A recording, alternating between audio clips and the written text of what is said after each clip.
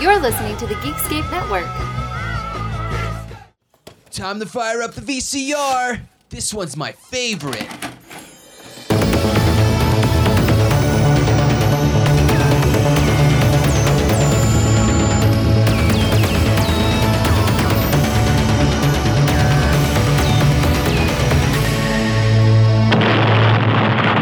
That was gold. Welcome to Analog Jones and the Temple of Film. I'm Steve. I'm Matt. We're a VHS podcast that looks at the box art trailers behind the scenes. And this week, Brad is back. Hey guys, you thought you could get away. We tortured you through the first Rambo. What made you return for, this mystery? We don't know what we're watching, but it is the second one in the Rambo franchise. What made you return? Well, it is a world-class English mystery, but it is also the greatest cartoon movie, the cartoon violence besides like Predator that I've ever seen in my entire life. So we have got to review this movie. It shaped me. Let's solve this mystery. Matt, what did we watch? We're watching the first in a slew of confusing titles that come in the Rambo franchise with Rambo: First Blood Part 2 from 1985. Rambo John Jay, born 7/6/47, Bowie, Arizona, of Indian German descent. Joined the Army age 6/64, accepted Special Forces specialization, light weapons, cross-trained as medic, helicopter and language qualified. 59 confirmed kills, 2 Silver Stars, 4 Bronze, 4 Purple Hearts, Distinguished Service Cross, and Medal of Honor. Now, if there's any of our men at this POW target camp, you're to confirm their presence by taking photographs. Under no circumstances are you to engage the enemy. Think you'll find someone? POWs? Doubtful. Did not expect a woman.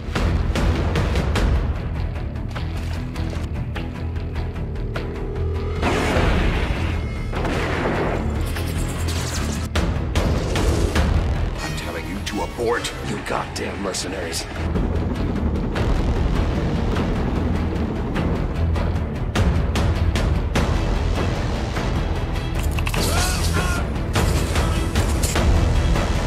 You know what the hell you've done? That's enough!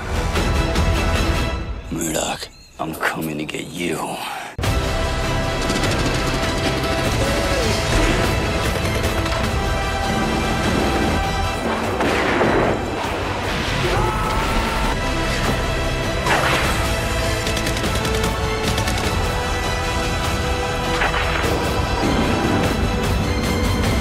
You're the one who's making the mistake.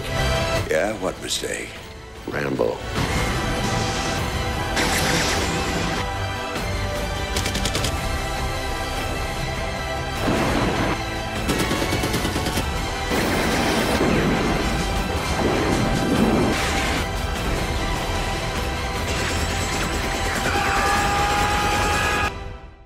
Also known as Rambo 2 or Rambo 2 First Blood, First Blood Rambo 2. All of them. We always looked for Rambo 2.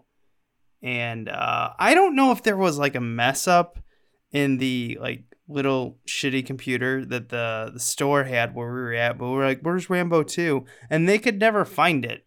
And because I think they listed it as First Blood Part 2, and they didn't even put Rambo in their computer. But Rambo 3 was under Rambo 3. I mentioned in the last episode that this was one that I watched all the time growing up. My family had the VHS, and we watched it all the time. And we just strictly referred to this one as Rambo. Now, I mentioned in the last episode that I hadn't even seen First Blood. I hadn't seen the first one. And also, too, just as we're jumping into the franchise, I never saw 3 until we reviewed it for here. This is called Rambo First Blood Part 2, but to me, it was just Rambo. That was the title, and this was the one we watched. Oh, man, that had to be even more confusing if I went over to your house. Yeah, I'd be like, we're watching Rambo. That's what we would say, and then it would be this one. No, it's Rambo Part 2. And then you have another kid like, no, it's Rambo First Blood Part 2. And like, what the fuck?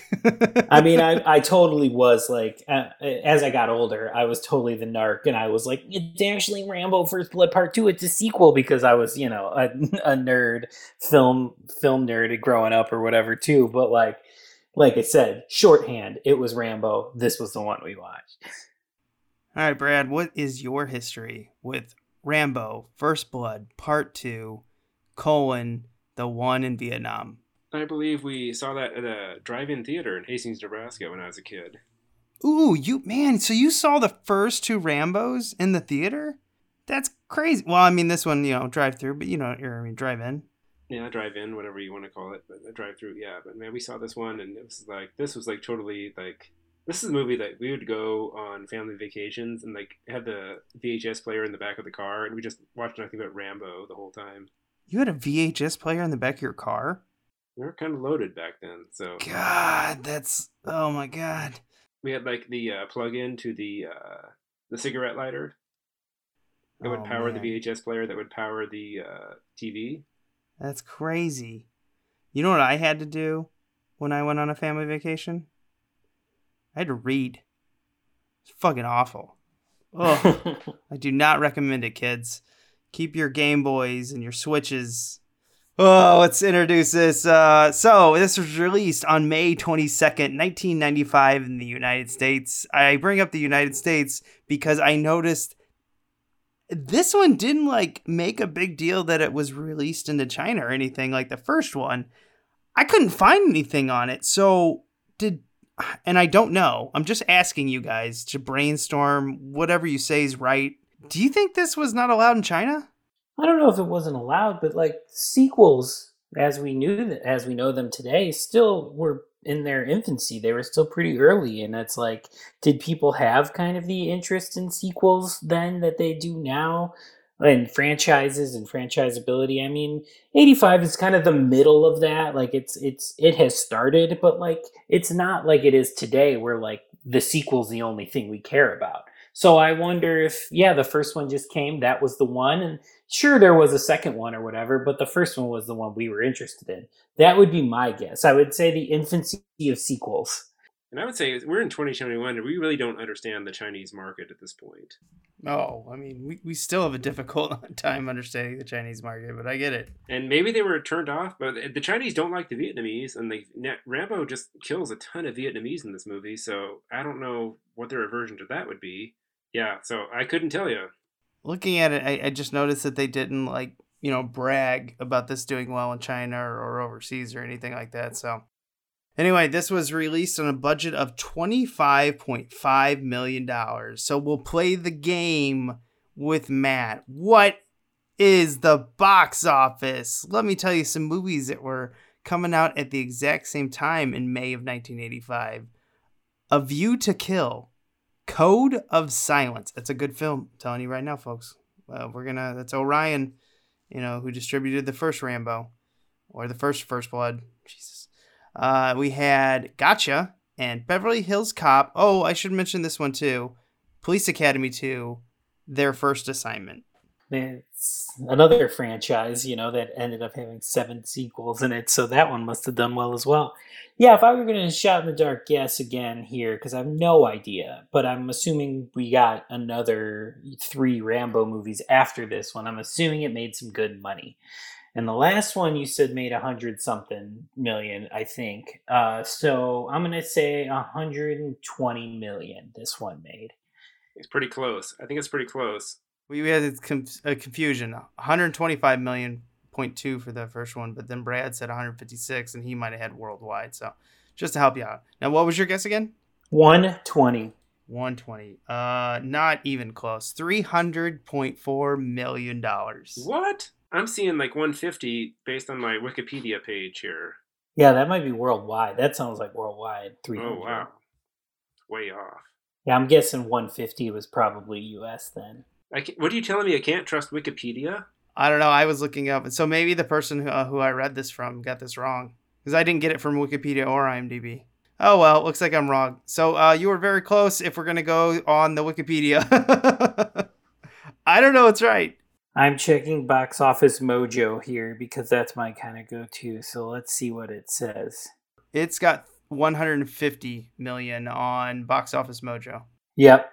So 150 international, so about 300 million worldwide. So that's where you were at, basically. So domestic 150. So I was close, but still made more than I thought. It's enough to warrant a lot of sequels. I'm surprised they didn't do more sequels quicker, but maybe that had something to do with Stallone running out of fire or Stallone saying he didn't want to do anymore. You know, at this point, I think we were ready for sequels. You know, we had the fourth Rocky came out in 85. I think we got our fourth or fifth Friday the 13th. I think we were ready. I think this was the beginning of it. This sequels were happening. Yes. Yeah. And that's probably why it made so much money. Plus, I don't know if you guys remember the teaser trailer, or not so much remember. I know Matt and I did, because Matt wasn't born and I was way too young, but maybe Brad. The teaser trailer is just like Sylvester Stallone's muscles flexing, putting on his boots. He's putting his knife into his belt, and then he's got his background is fire, I believe. Yeah, and then it shows him putting on his like headband, and then it just goes, Stallone is back in Rambo First Blood Part 2, and you're just like, holy shit. And that came out a year before the movie came out. So that kind of is incredible. It came out in the summer of 1984. And it was huge. People, I mean, apparently, it, really got people pumped up for this film to come out the next summer. Yeah, this feels like we have crossed over into sort of the mainstream, into the zeitgeist. Like, we are making popcorn entertainment Rambo here. Mm-hmm.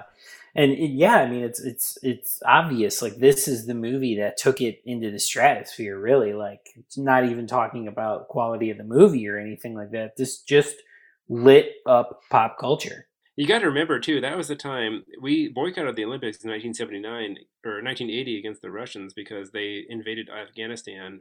And the 1984 Olympics, basically, it was held in L.A., and all the Soviet bloc countries boycotted. So it was just a landslide amount of gold medals for the United States and our allies. And you were basically playing this to a pro-American crowd who wanted to see a pro-American movie. To me, the start of the uber patriotism. The flag humping patriotism in a lot of ways. Yeah. We did talk about how in the last movie and stuff, this movie, yeah, is like you've got an American coming and shooting up a bunch of Russians and stuff, and it is sort of like carnage porn, but like it is also still questioning America's sort of reason for the machine, the war machine, and everything like that. So it isn't full on Reagan era like Americana of America is the best, no one's better. And that's the end of the story. We're still questioning things with this Rambo. We're still like, hey, we love America, but America doesn't love us back type thing is what this movie is saying still. So there is still a little bit of that. It isn't as full on hoorah America as some of the other, maybe like the canon movies of this time. I mean, it did spawn off a ton of John Rambo ripoff films. Two of the biggest ones I can think about is Missing in Action, all the Chuck Norris movies, and then Deadly Prey that came out. Now, Deadly Prey came out 2 years after this one, but I mean, that's the perfect timing for these ripoffs. I mean, people couldn't get enough Rambo, and these smaller companies knew it. I mean, Canon jumped in it right away. And Canon, in fact, released their Mission in Action, which was actually Mission in Action 2. We talk about that in one of our first episodes, which is actually Mission in Action. No, did we do Missing in Action 3? Yeah, we did. Similarly to this title, Braddock, Missing in Action 3. Yeah, that's right. Yeah, there's so many of these. America couldn't get enough of them. Was that the one? That was one Chuck Norris didn't get paid for? Yeah, that's the one. Yeah, that's the one where they were in some financial trouble. Yeah, Canon was falling apart. It was literally on fire. It was basically what was happening in Vietnam when all the troops left. It was like a scorched earth left behind. Some fun pre-production notes. Nowhere near as much as the first one. This one pretty much came together, but most of this is about the rights changing hands. But a few more, this movie is directed by George P. Cosmatos. He's Italian. Cosmatos, maybe his name is pronounced. Cosmatos. He directed Cobra, Leviathan, and Tombstone. And I wonder if, did Stallone pick him to do Cobra because he knew him and he knew he could basically just bully his way through the entire production? I don't know about that because Cosmatos has a very distinct style. Unlike Ted Kotcheff from the last movie, who, like I mentioned, was more like a journeyman director, just a director for hire. Cosmatos has a vision, and I think you could tell his movies. You could tell like the stamp that's on this and Cobra and Tombstone. He does action movies very well, and I think that's maybe why he was chosen for this, was just that sort of visual flair and his knack for pacing and things like that, because this movie just is rips and roars, and I think that this time it is fine. It's coming from the director. The reason I brought that up is because Tombstone, he's known as a ghost director for Kurt Russell. Now, is that true? I don't know. I haven't researched it. Val Kilmer brought it up in his Val movie that just came out for Amazon. Briefly. He mostly talked about, himself in the movie, which is, the whole point of the Val movie there. But he talked about how people have called that a Kurt Russell directed film. And that's the only reason I brought it up. Really, that's all that was brought up in that movie. And I don't know, but I've read that.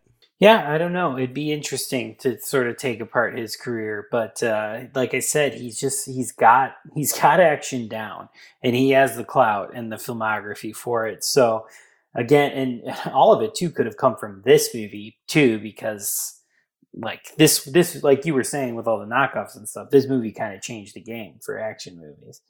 Yeah, and this director is definitely known for his absurd cuts. They didn't really talk about it much in the behind the scenes in this one, but his original cut came in at like 2.5 hours, which, I mean, there's a lot of directors who do that, but Leviathan also had a legendary, ridiculous runtime, and same thing with Tombstone. So all these movies, what I'm saying is this director, same thing with Cobra, this director should have nothing to do with editing. He might be fantastic at visuals, but just don't edit. Yeah, and luckily here we have our good friend Mark Goldblatt, who is Mr. Editor, working on this movie too. So I'm sure that helped as well. I thought the screenplay was by Sloan and Cameron, though. Can you guys explain to me, like, how do you cut out Jimbo Cameron out of this? Like, so they didn't use any of Jim Cameron's story so much, but he did get, I guess, a little bit of his story carried into it. So here's what Stallone recalled. I think that James Cameron is a brilliant talent.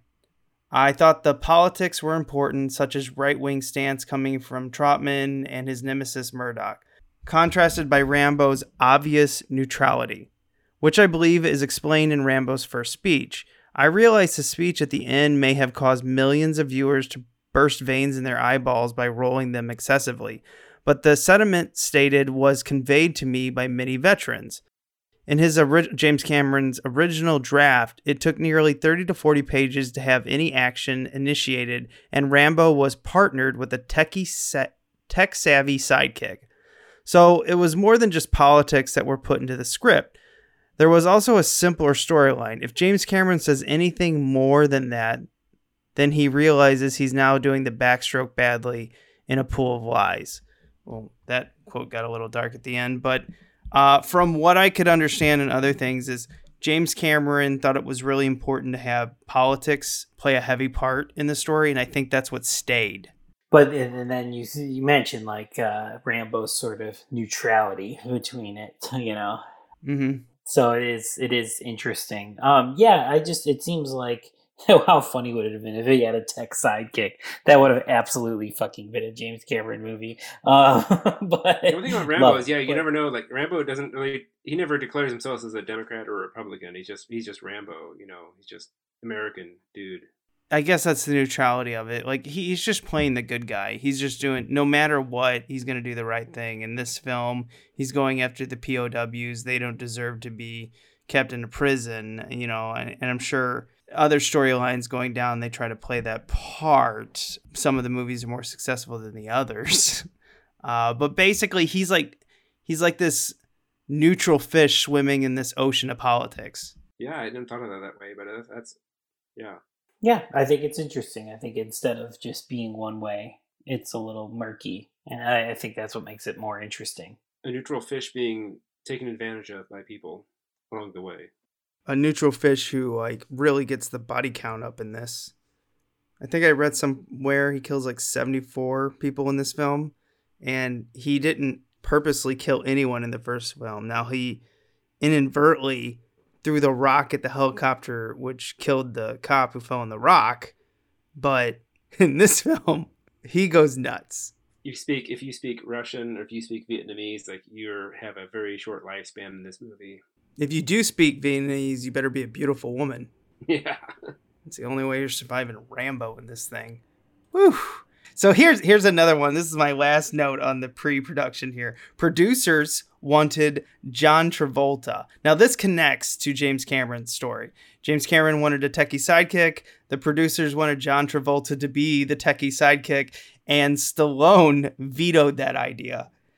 No way is Stallone going to share the screen with John Travolta in 1985. That shit's not happening. Yeah, it would have been quite the buddy sort of action thing. And it wouldn't have played. It wouldn't have worked at all. And those egos would not have let that happen, period. Maybe if Cameron were directing or something like that, he could have maybe wrangled something like that. But when Stallone's in charge here like this, no way. Too much machismo to be sharing the screen with somebody else of that star caliber at the time. No, yeah, exactly. And I'm thinking back to my childhood days. This is we're talking Rambo, 1985. We're talking Predator in 1987. We're talking Terminator. We're talking Terminator 2. I mean, this is just like the wheelhouse of what raised me as a child here. And Top Gun, 1986. By the way, come on. And you can listen to Brad and I talk about Top Gun and Iron Eagle 1. Just go back the fast. I don't know what number. Just search it. So I guess a Top Gun sequel's coming out at some point. But... Eventually. One day. Maybe. I don't know. Maybe this year. Question marks all over the question place. Mark. Maybe coming soon to a Paramount Plus near you, probably more likely. Yeah, I mean, there's larger gap between the end of the Korean War than between Top Gun than there was between Top Gun and the current and today now. So you want to talk about this box? Yeah, I do. This is the one that has the HBO video that I know about because you mentioned that HBO video came out with the first and second. This is the black. You're talking about the black box? I've got a beautiful clamshell here of Rambo 2. It's not the full Disney clamshell, but it's the kind of mini, nice, handheld box. So it's a little smaller. It's white, actually. But yes, it is the Thorn EMI HBO video, and it is quite a sight to behold. I'm just going to get into it here. Here's our tagline at the top. Rambo mania is spreading faster than the firestorm set by the hero's explosive warheads. Time magazine. What a mouthful. And then we get Sylvester Stallone's name. We get him with a rocket launcher or something like that. It's kind of, the tip is kind of cut off. And he's all ripped and jacked, and he's got scars, and he's got paint on him. He's got the, of course, headband and that iconic haircut here. And then down at the bottom, it says Rambo First Blood Part 2. And we have a little painted animated image of him with the bow and arrow, the exploding bow and arrow thing right next to the title here. And then all set behind him is just flames. It's wonderful. And it bleeds over to the side here too.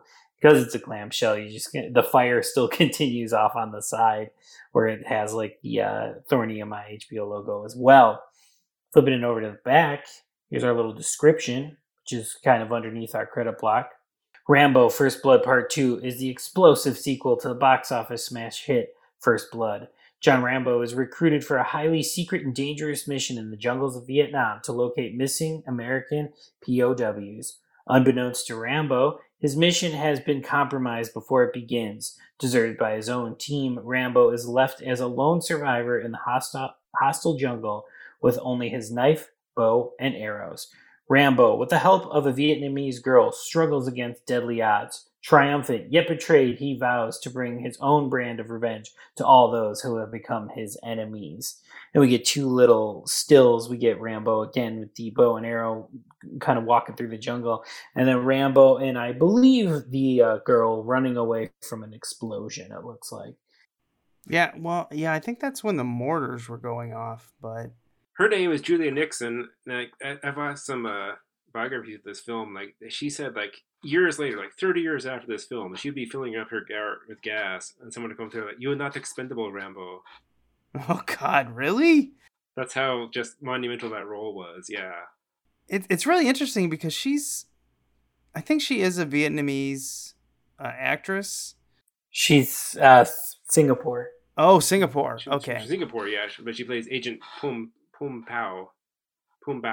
Now she clearly spoke better English, I think, than her character. Oh yeah, she is doing like a voice. Yeah, she's doing like an accent, I guess you would say, but that is not her. I think. Well, we've seen her. We've talked at length about her in Amityville, New Generation, but we've seen her before, and yeah, she doesn't actually talk like this. No, that's what I was trying to get to. She's like, I wonder if it was so young in her career she didn't fight back, but part of me would think like, there's a lot of people in, Singapore, say, or probably even Vietnam that like, we don't all sound like that, but I know what they're trying to do. They're trying to paint the story for the Western market, the people in Omaha or definitely Missouri. If it's a stereotype, yeah. If it's a stereotype, yeah, where it's like, you're not expendable, Rambo. This character went from a techie sidekick that John Travolta might have played to a sidekick that was going to die to a female Vietnamese sidekick who then dies again because apparently they thought about keeping the sidekick, probably to sell toys and stuff like that. A love interest. Yeah, also a little bit of a love interest, yeah. I think Stallone added the final product of her character. It was the one bit of romance, and then like she gets killed, and like all of a sudden he just goes and like explodes the guy with the arrow. Yeah, well, Stallone's always looking for an excuse to go off in his films, so I imagine he would be like, okay, great, she's a sidekick, Vietnamese lady, pretty hot, got that stereotypical voice. I need one more thing. I got it. What if she dies so I can go off and kill everyone at the end? Okay, I've sold myself on this. Put it in the script. Everyone just looks around like, okay, Stallone. I mean, and it works. I mean, it's a memorable character, and yeah, she also, like Richard Crenna, has some great lines, like the expendable line that people quote all the time. It literally led to another franchise that Stallone created. But, like, I mean, come on. She appears on screen and she's, like, breathtaking. She's, like, one of the most stunningly beautiful actresses ever when she shows up in this movie. So, I mean, good casting. She's party. Yeah. Yeah, I much prefer that over, like, John Travolta. Yuck. Well, I'm trying to think what kind of tech would he be savvy with in 1985? It's like those gigantic computers with all the green letters across the screen. It'd be pornography of some sort. I can promise you that. Either way, he would have taken that tech and he would have made it creepy because it's John Travolta. Yeah, yucky. All right. Before we pop this tape in, we want to remind you to go out there and rate and review us on iTunes or subscribe on YouTube. It helps quite a bit. We do a lot of work, so we need those reviews. Keep them up. Thanks. Please. Seriously, guys, just do it. All right. Let's pop this tape in. Matt, did we get any trailers? We did not, but I did want to point out that I thought this was pretty interesting, and I don't know what this is, probably a rights thing or whatever. So I watched some of this on my VHS, and I watched some of this on my DVD, and I found it interesting that at the beginning of this movie, obviously other than the Thorn EMI video logo, by the way, there are no trailers, but we get the Thorn EMI HBO video logo, and then it leads to the Carloco logo, which we know is the C that follows through and whatever. We've seen it with Terminator and Total Recall and things like that. And then, but on the DVD, when you watch the DVD, it is the TriStar logo that comes up at the beginning of the movie before the movie starts, which is not at all on the VHS. So I thought that was interesting. And of course the DVD was like put out by Lionsgate, so that's not that's not the reason that the TriStar logo is there. Plus, it's the old 80s TriStar logo, the horse running and stuff like that. So I just thought it was interesting. Like, I don't know, maybe TriStar is who put it out in theaters or something, and then video was just Carloco, and that's maybe why. And then when they made the DVD, they just put the theatrical logo on it. But I just thought it was interesting, and how we were talking about in the last episode, how these franchise was kind of tossed around from company to company. That really, with this movie, I mean, there's 3 different companies' logos that, depending on what your format you're watching it on, you're going to see at the beginning of the movie. I enjoyed the nostalgia of all those logos, really. Oh yeah, the Trimark one especially. But I mean, for me personally, is always the Orion. And when I saw that Orion wasn't on this, after reading and doing all the research that I did on the script changing and everything, and the film rights, I'm like, how did Orion let this go? And then I looked up that they sold the international rights to, this, and then ended up selling the actual film rights to TriStar to distribute. And I just don't understand, because I couldn't figure out. I was like, why would you do that? Did they think this film would, did they think like a sequel wasn't going to make any money? Did they just do it because they didn't believe in it? I don't know. Could they not afford what sort of they had in mind for the sequel at the time? Who knows? Like, what was it? Sequel uncertainty still, like we were talking about at the beginning? Who knows? But I just think it's so weird how this, like I said, this franchise just gets tossed around, and it's an everlasting franchise. We just had an installment come out a couple of years ago, but for regardless, they're still like, doesn't even matter who is owning this. It's somebody different every single time. Yeah, but Carloco's stuck with this. Now, I don't know if they stick around for the third one. We'll have to find out later when we watch it, but I'm fascinated. I'm fascinated that why the hell would Orion get rid of this? And I couldn't really find a reason why. Oh, well, it's a mystery. Oh, well. Okay, let's get into the feature presentation here. And now, our feature presentation. So here you go. 3 years after the events in Hope, Washington, former U.S. Army Green Beret John Rambo receives a visit from his former mission commander and old friend, Colonel Sam Tartman.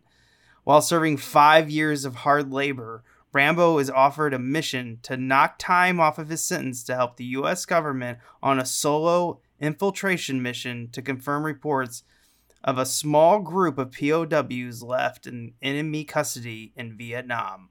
Destroying the town, doing all the stuff that he does. Do we think Rambo just gets 5 years of hard labor? Well, I thought this movie was at 3 years after, but originally I thought Well, it is. It's 3 years after the events. It's 3 years after the events of Hope. Well, so is it 1975 or is it 1985 we're talking about? I think we're talking about 1985. He says in the movie it's 1985. Yeah. So the events happened in 1982 in Hope, Washington. He's serving a 5-year sentence that would be carried through 1987, but 3 years after the incident, okay, 1985. So my timeline is reset. Okay, we're on here. Well, here's what I looked at this 2 ways. I was like, 5 years for all the destruction he did. Maybe, a judge would go easy on him because of the Medal of Honor and stuff like that. But he's 3 years into his sentence of 5 years. How much are you cutting off his sentence where he would go, and put himself in, the line of fire and stuff like that? I was wondering, I was like, maybe they should have just waited 2 years, like if there's 3 years left on his sentence. And then I'm thinking, well, maybe because he heard POWs, he's going to do whatever he can to help the prisoners of war. Or maybe Troutman wanted to get another promotion, so that's why he came and grabbed his boy. So that's how that kind of works. Why don't you say he's serving 10 years and he's 3 years into it? Then 7 years left on your sentence, you probably would do it. I have no idea. I think that a lot of this too has to do with like Troutman's pull in his, in his position. He's probably been able to get Rambo a shorter sentence. He's able to pull him out, which like I don't think anybody else would be able to do. So like I think it's all tied to his just sort of pull in his ranking.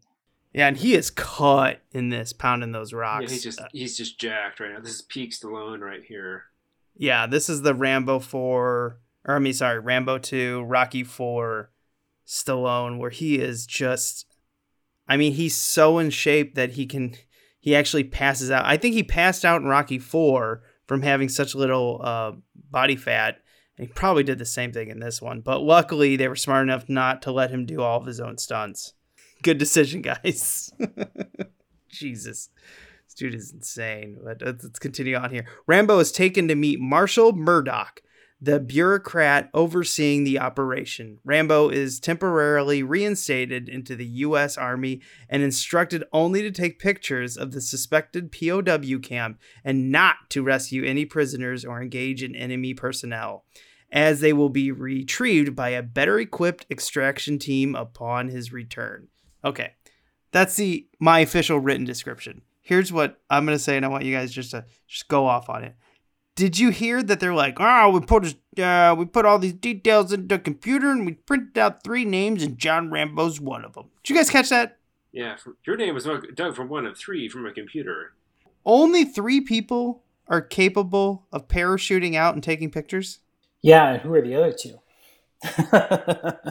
And, like, are they worse than prisoners? These guys could have been entire other movies unto themselves, really. Well, I hope one of them's Chuck Norris.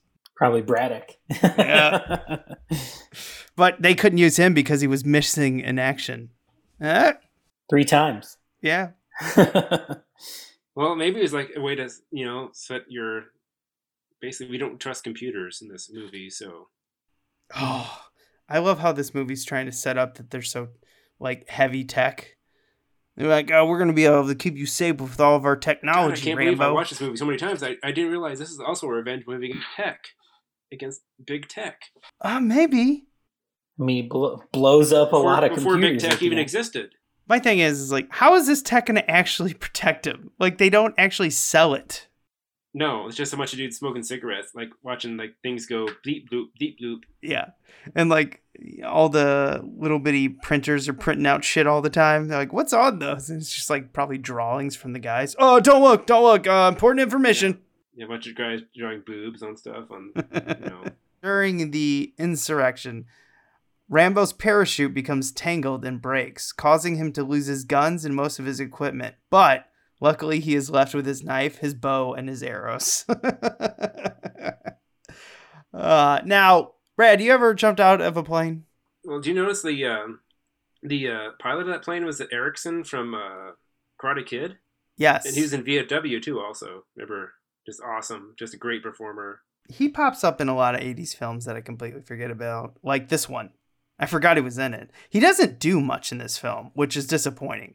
Yeah, he's like the and in the credits. So not to say that it's like today or whatever, where, the and usually gets paid the most or whatever, because I'm sure that wasn't the case with Stallone. But like I don't know if he was beginning to be a name because this was the same year as Karate Kid or what. But yeah, Martin Kove, he is the and in it. I don't know. When I saw Martin Kove, I thought he was definitely going to get into a fight with Rambo or someone. And really, I think he just gets punched by Rambo and then it's over. Yeah, that's kind of all he does in the movie. And to answer your earlier question, no, I never jumped out of an airplane, so... Okay. I didn't know if you had any airborne experience, but if your chute gets caught like this, I imagine your body would slam against the side of the airplane over and over and you'd be dead. Yeah, I would assume the physics would probably lead to that outcome, yeah. Now, here's my second one question. Let's say he doesn't die, and he hasn't slammed against the plane several times. Shouldn't the guy who's right outside the door just cut his strap? Yeah. Yeah, he's like just trying to pull it off. It doesn't seem like he's like actually making a move to cut it off or anything like that. He doesn't do it. He literally does nothing because he couldn't, Yeah, since you're moving 400 miles an hour, you'd figure like the tension there would make it so that no matter how strong you are, you could not pull that off from that position that it's in. But yeah, he's just like, I can't get it off. So if these are specialists in dropping troops in to enemy lines, they don't have a fucking knife. They've never experienced this where it gets caught. That was the one thing where I'm like, well, this seems a little stupid. But then when he cuts all of his equipment, loses his camera, it cracks me up that like just luckily enough, he's still got his knife. I understand that. That's on his body. But when he still has his bow and arrow and explosive tip arrows, that just made me crack up. Yeah. And then plus they were going like 400 miles. They were going like 400 miles an hour. So he'd have been like off course by how many miles would that be? Oh, I don't know, because he was caught up there for at least 5 minutes of screen time. In the jungle, you're trying to like track through the jungle too. You can't you can't sprint through the jungle. I mean, maybe 2 miles an hour you can make your best time. So, well, then he just meets his contact immediately. He's just like, oh, hey, how's it going? right on time. How's it going, Ko? Hi, I made it, found it. He meets his assigned contact, a young Vietnamese intelligence agent named Ko Boa? Is that her last name? Po Bao? Po Bao? I don't know. I just know her as Ko, who arranges for a local band of river pirates to take them upriver. I love these river pirates. You knew right away, well, these guys can't be trusted. I'm just hammered all the time. And then when they show him the rocket launcher, and I go, well, that's coming back.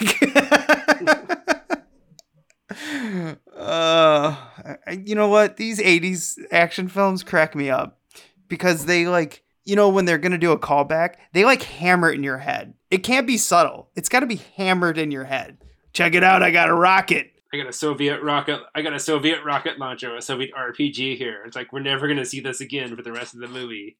Remember, Russian. I got these from the Russians. Oh, okay. So those aren't going to be used against the Russians at any point. Okay, let's see. Rambo reaches the camp and spots a POW tied to a cross-shaped post and rescues him against orders. During his escape, the river pirates turn against Rambo and Ko. Damn it. Remember, he shoots that guy in the. He shoots the guy in the forehead too. Remember, the first guy Rambo kills, I think that poor teenage Vietnamese bastard gets shot in the forehead by Rambo. Mm-hmm. Yeah, well, yeah. And then when they turn against him, it forces the POWs and Ko to jump off the boat while Rambo kills the pirates and destroys the Vietnamese gunboat chasing them with the pirates' own RPG. I thought he used that rocket launcher at the end of the movie, which I don't want to bring up yet, but he actually blows up the boat. That rocket launcher, yes, but yeah. So there's two. Now, the kill that stands out to me is when he stabs a guy through the roof of the boat, and all the blood just comes pouring out like a Nerf gun, or like a super soaker. I was like, oh, sweet. That's the kill I love to see with the Rambo knife. That's really the second quarter of this movie, though. We're already in totally new territory from the first one. If we're kind of linking the franchise here, by the time we get Rambo killing kind of these first dudes and stuff like that, this is a different movie for sure. And yeah, it's gorier, it's way more violent. And yeah, Rambo does not have his kind of no kill thing that he was doing in the first one. This is carnage candy. Oh, I know, it's so good. So Rambo leaves Ko and continues on to his extraction helicopter while dodging bullets and mortar blasts, but the helicopter leaves them because Rambo has disobeyed orders. Now he found one of ours and everyone out. Troutman, to me, in this scene, I think seems a little naive that they would leave him. He's like, he's right there. What are you guys doing? I can't believe you're doing this. And they put a gun to his head. And I was like, he should have known these people were shady, right? This colonel's seen some shit. I mean, he literally says at some point in the movie, how typical this is or whatever, he makes a reference to it. So I don't know if he's just blissfully ignorant or what, but he knows deep down. I mean, Troutman wouldn't take a Coke from that space agey Coca-Cola machine. He knew. Those guys are so badass that they don't even use coins to get the Cokes out of there. They just rip open the door and take them. I'm like, that's tough. And they're wet bodies. Yeah. Oh my god. When I was 12, I did the same thing. So you guys need to knock it off there. You had the key, or did you just rip open the door? We had our Coke machine. We had the key. I just would open it up and just grab one. My god, that's the dream right there. As a kid, that is the dream. Yeah, I'll never forget the first time I experienced a vending machine at a job or somewhere where that was free, you just went up to it and hit it. It was life changing for me. Oh, it is. It's power. Yeah, it was well, I want to get them all now. Did that make me a fascist? I don't know if it made you a fascist, but it just made you an overlord. I mean, you had the key. You could do it. You were the king. The king of Coke. No, wait, that's Joel Silver. That's Joel Silver. Not that guy. Anyway, so Ko watches as Rambo and the POWs are recaptured and returned to the camp. When Trotman confronts Murdoch, he reveals that he never intended to save the POWs, explaining that Congress expected Rambo to find nothing, and that even if he did, Murdoch would simply leave him to die, avoid having to deal with the issue any further. Trotman is then told he will be removed from the mission to keep him from trying to help Rambo on his own. Oh, this is where it just goes into like just batshit insane territory. This movie from here on out. Yep, the bureaucratic bullshit. Oh God, we're setting up some amazing lines. Oh man, when he's getting tortured. Yeah. Okay, so Rambo learns that Soviet troops are working with the Viet Cong army. Rambo is tortured by Colonel Podolsky and Sergeant Yushkin. They force him to contact Mission Control, but he refuses. Podolsky threatens to kill the prisoner that Rambo saved earlier, and Rambo agrees to talk to his superiors. On the radio, Rambo instead threatens Murdoch by saying, "Murdoch, I'm coming to get you. Thunderstrike!" Rambo overpowers the Russians and escapes with Ko, who snuck into the camp dressed as a prostitute. Murdoch. He's here.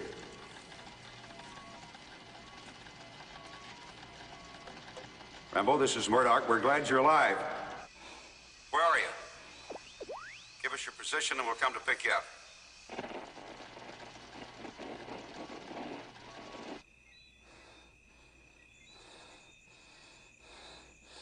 Murdoch. I'm coming to get you.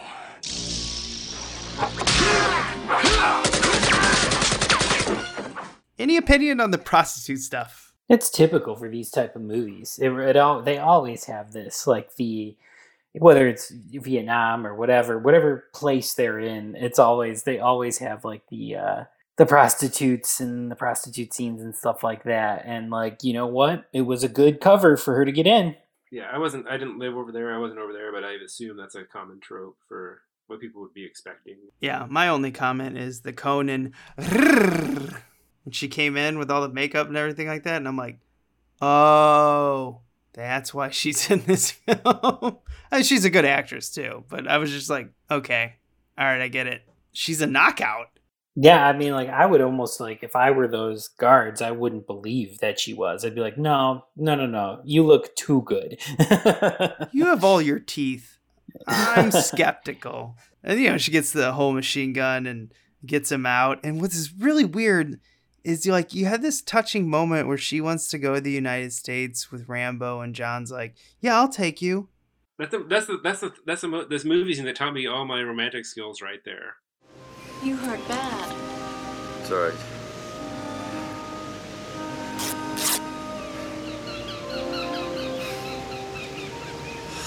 Listen, what you did back there, I won't forget it. Thanks. What do you do now? Try getting across to Thailand? Yeah. Then go America? Yeah.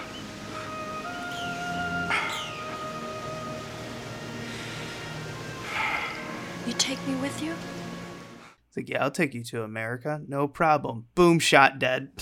He's like, I'm gonna go. I'm gonna just slip up I'm gonna bury my girlfriend for the last 10 minutes, and I'm gonna go put together my murderous bow and arrow.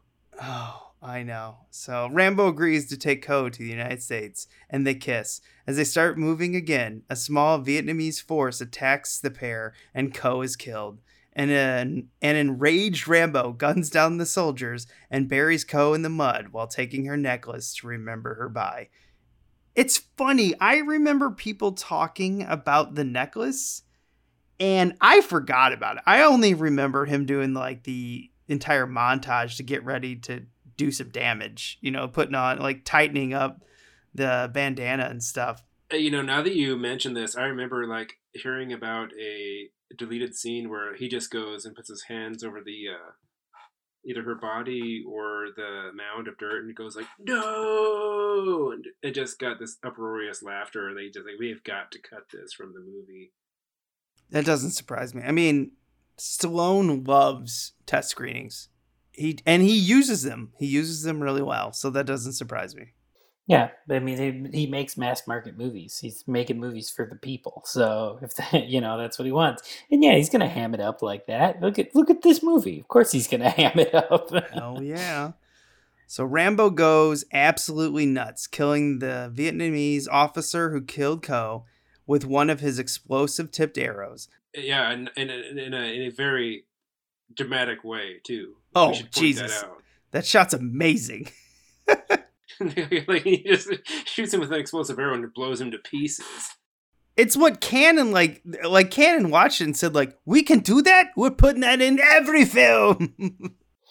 Yeah, I mean, I remember when I first saw this movie as a little kid, I think it was on somewhere, one of the family's house was watching the VHS or whatever, and I was kind of fading in and out, not really paying attention.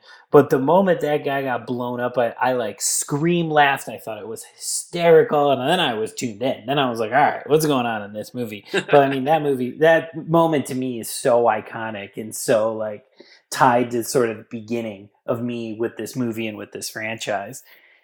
To me, I think that's the official shot where it turns into a cartoon. I mean, you could point to a few other ones before that and everything, but that's officially where I'm like, okay, this is over the top. This is now gone to a point that it can never return from. You know what I mean? Franchise, it's no longer serious right now. It's cartoon violence at this point. Yeah.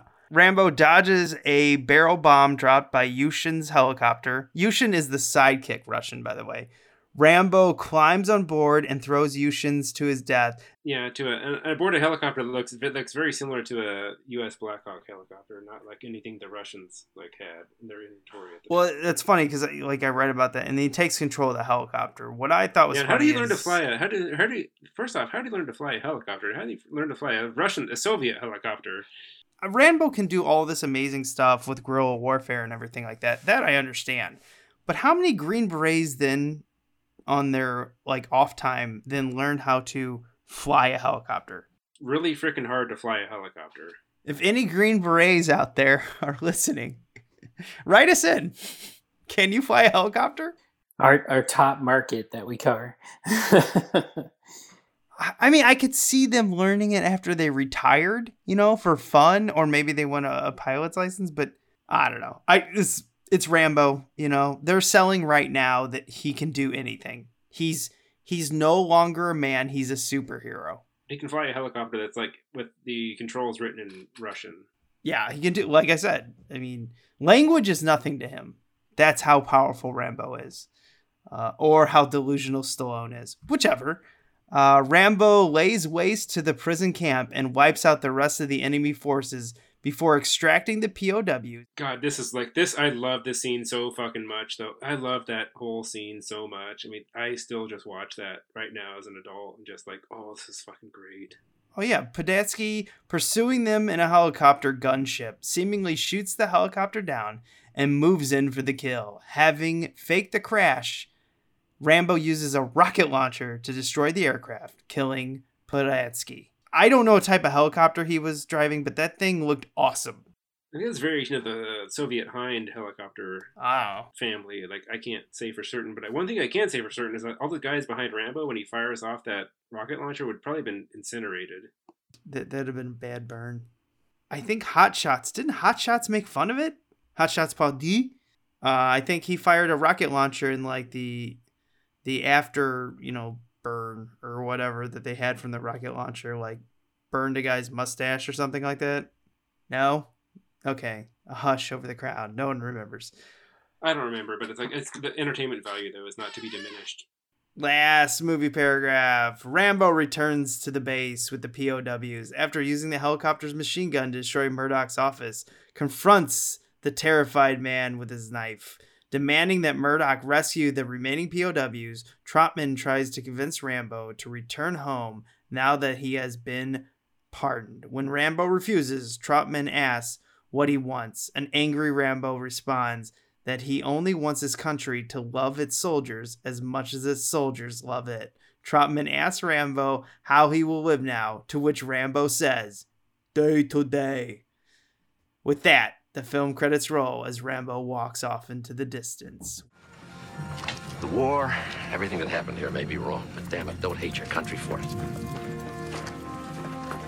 Hey, I die for it.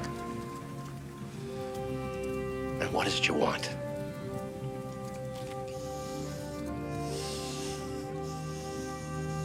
I want what they want. And every other guy who came over here and spilt his guts and gave everything he had once for our country to love us as much as we love it. That's what I want.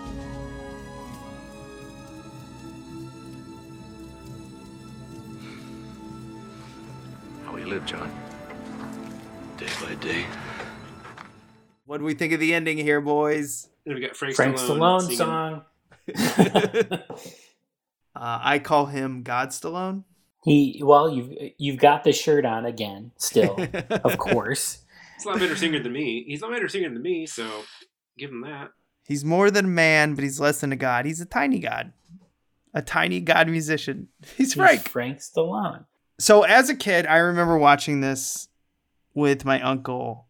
Maybe it was on TV or something like that. And when he's firing the gun in the air, I asked my uncle, why is he wasting all of his bullets? And my uncle just goes, because it looks cool. There you go. Okay. I mean, that explains 95% of the 80s action franchise stuff right there. That's 80s action movie logic. Why? Because it looks cool.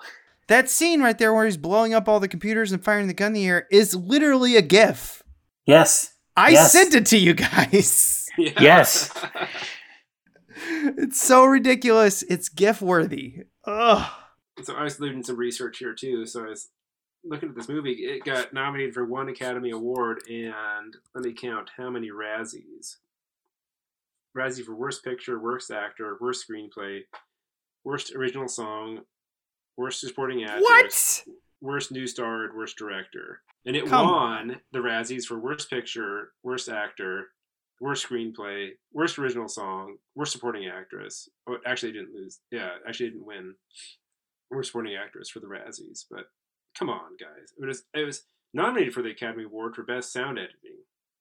Yeah, the Golden Raspberries can go fuck themselves. No one talks shit about Frank Stallone. Well, I think they got it fucking wrong here, because I was looking at what actually won that year, which was like this movie. You guys ever heard of a movie Out of Africa? I mean, I've heard of it and I've never seen it, and I have no Yeah, interest. I know what it is, but I've never seen it. Imagine I'm renting a movie today, like if we had rental movies, and it's like, what are we going to watch today? Rambo 2 or Out of fucking Africa? Does anyone watch Out of Africa nowadays? The Oscars and anything kind of awards baity and stuff like that, they're not plugged into sort of pop culture or what, people are actually interested in watching. They're interested in whatever is highfalutin and, what looks good on paper to nominate at that time. So like, I think it's interesting though too, that like this was nominated for Razzies at the time and now has gone on to become sort of an iconic 80s action film. I'm wondering if, you were in sort of a film world in 1985, 86, how this movie was kind of considered. Was it kind of considered just like too over the top and silly, or like, and I'm not talking about like the Oscars. I'm just talking about if you're a film fan at this time, like kind of like, we are today or whatever. But if you're like a kind of a super film fan in 86, 85, like, are you thinking that this is too much, or are you immediately on board with it? I'm really curious, sort of how people our age at that time viewed this movie. Yeah, I think that's really interesting. Yeah, critics trashed this at the time because they're like, well, this is the apple's fallen far from the tree. Like the first one had a deep, insightful message about Vietnam veterans, and then this one they just said it was a cartoon. And I do get it because it was so jarring, but after time and you kind of look at this, you're like, yes, this is a cartoon, but it's also like the point of it, it's entertainment. And it does have a few, you know, dark tones in it and some interesting messages about the American war machine and stuff like that. But I think they missed the point. It's a cartoon in a way. Like half of it is just a cartoon, and it's fun, it's entertainment. But 33% on Rotten Tomatoes, come on.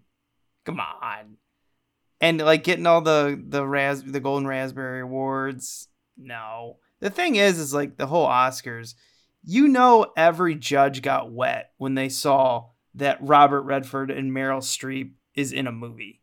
Like, it's like, come on.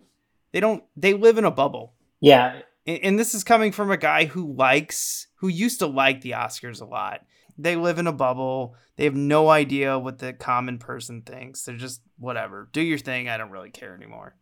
Yeah, and then who has kind of the last laugh? This movie goes on to become iconic and sort of a gold standard for over-the-top these war-ish action movies.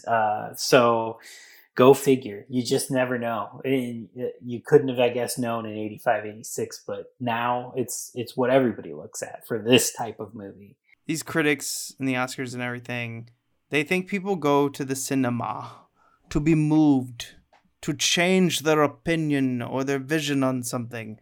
And most of the common man and woman or children, we're going to the theater to be entertained. That's it. We want to be disconnected from our life and watch something stupid or fun or stupid fun, whatever it is. That's the last I'll say about the Oscar judges. They can shove it up their ass. You cannot be more correct in that statement. Yeah, it's just like we just come to be disconnected. Like, just let me see something that disconnects me from stuff I have to deal with on a day-to-day basis. Which is like, you know, that's the Marvel appeal. I know, Matt, you don't like Marvel's like stuff so much, but I mean, it appeals to a lot of people still. So yeah, they have the awe factor. Rambo in like canon films, they had the holy shit factor. Marvel's got this awe because, you know, their fight scenes are, you know, take years to construct and put together. It's just awes you. Like, that's my opinion on it. I don't know if everyone feels that way, but yeah, I'll take 7 Rambos over Marvel any day. I'm more into this kind of stuff than that kind of stuff. I love your Marvel takes, man. They're just the best. I could just go on and on. You guys know more movies about me. I don't know anything about movies, man. I'm just a dude, bro, who's like, Schwarzenegger's awesome, Rambo's ripped. Look here, I'm a filmmaker. I've been a film super fan my whole life, and I'm still more like Schwarzenegger, action, Rambo, Terminator. Yeah, these are my favorite things. That's how I am too. So I mean, to me, Marvel is kind of like the watered down version of kind of the stuff that I love. It's like I love like the big action scenes, the big fight scenes, but to me, Marvel's just like CGI. All made on the computer, no love, mass market. Seems like one movie's the commercial for the next one. Exactly. Made by 400 people, made by committee movies and stuff like that. You know, I'll take analytics. Yeah, what analytics say people want to see. So exactly, you know, the Netflix effect on movies or whatever. But I'll take a George P. Cosmatos movie any day of the week over that. Yeah, I'll take this one over half of the Marvel films easily. There's a few that I'm like, I kind of like those. Guardians of the Galaxy, stuff like that. But this film's fun. I really, you know, you can tell it's fun too because, you know, like Spawn, the Rambo, the Force Freedom cartoon, you know, they had a Sega game, an NES game, a Commodore 64 game. They even had a company that came out with an arcade game in 1986, which ended up being called Akari Warriors. It was developed originally to be Rambo, but they developed the game but never secured the license, and then ended up releasing it in Japan under Akari Warriors, and I think it actually had Rambo in the title there. But by the time it made it to the U.S., they asked Stallone if he would give his likeness for it, but it was too late. They already constructed all the arcade machines and then sent it out. It's actually a really good game. It's much, much better than the NES-based First Blood Part 2 game, which leads to another confusing thing. The movie was confusing enough for us, but we looked for the first Rambo NES game all the time when we were kids. And we didn't have the internet and all this stuff back, you know, you guys know this as well as I do. So we just assumed our video store didn't have it. And then, when I get to college and I get more into collecting NES games, I'm like, wait a minute. First Blood doesn't actually exist? The first NES game was Rambo First Blood Part 2? That's so fucking confusing. Just call it Rambo. No, they have to tie it exactly to that movie, that one movie. Like it's not an overall thing. It's Rambo First Blood Part 2 : the game. Yeah, and oftentimes those games are produced on a tight timeline too, so the quality is often shit because it's like you have to have a release date to coincide with the movie release date. That's why so many of them take another game that was developed by a company and change the sprites and the backgrounds and stuff like that and just figure out a way. Way better idea, yeah.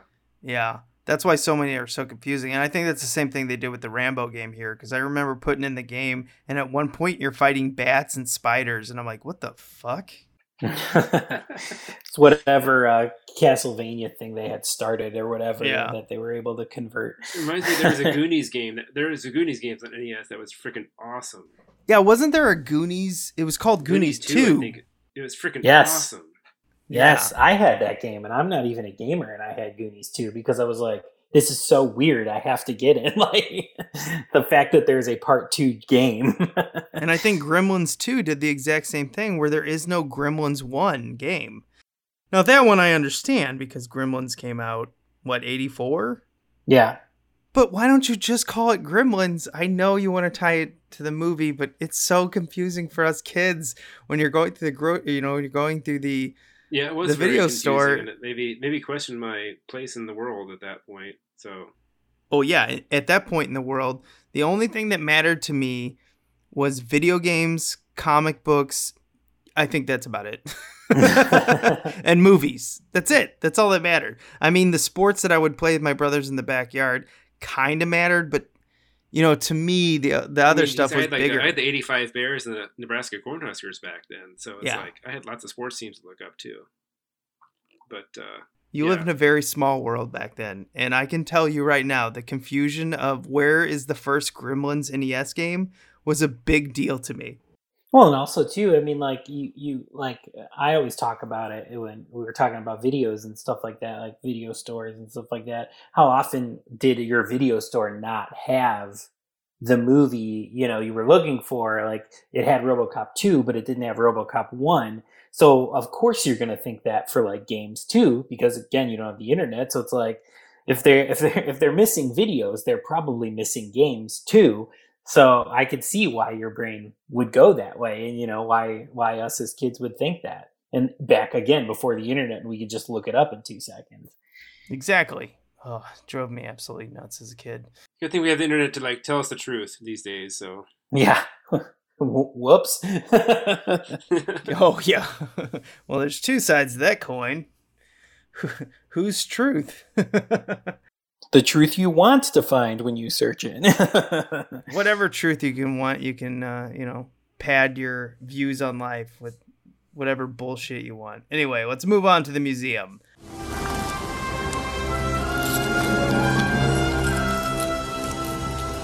This is the second time I've had to reclaim my property from you.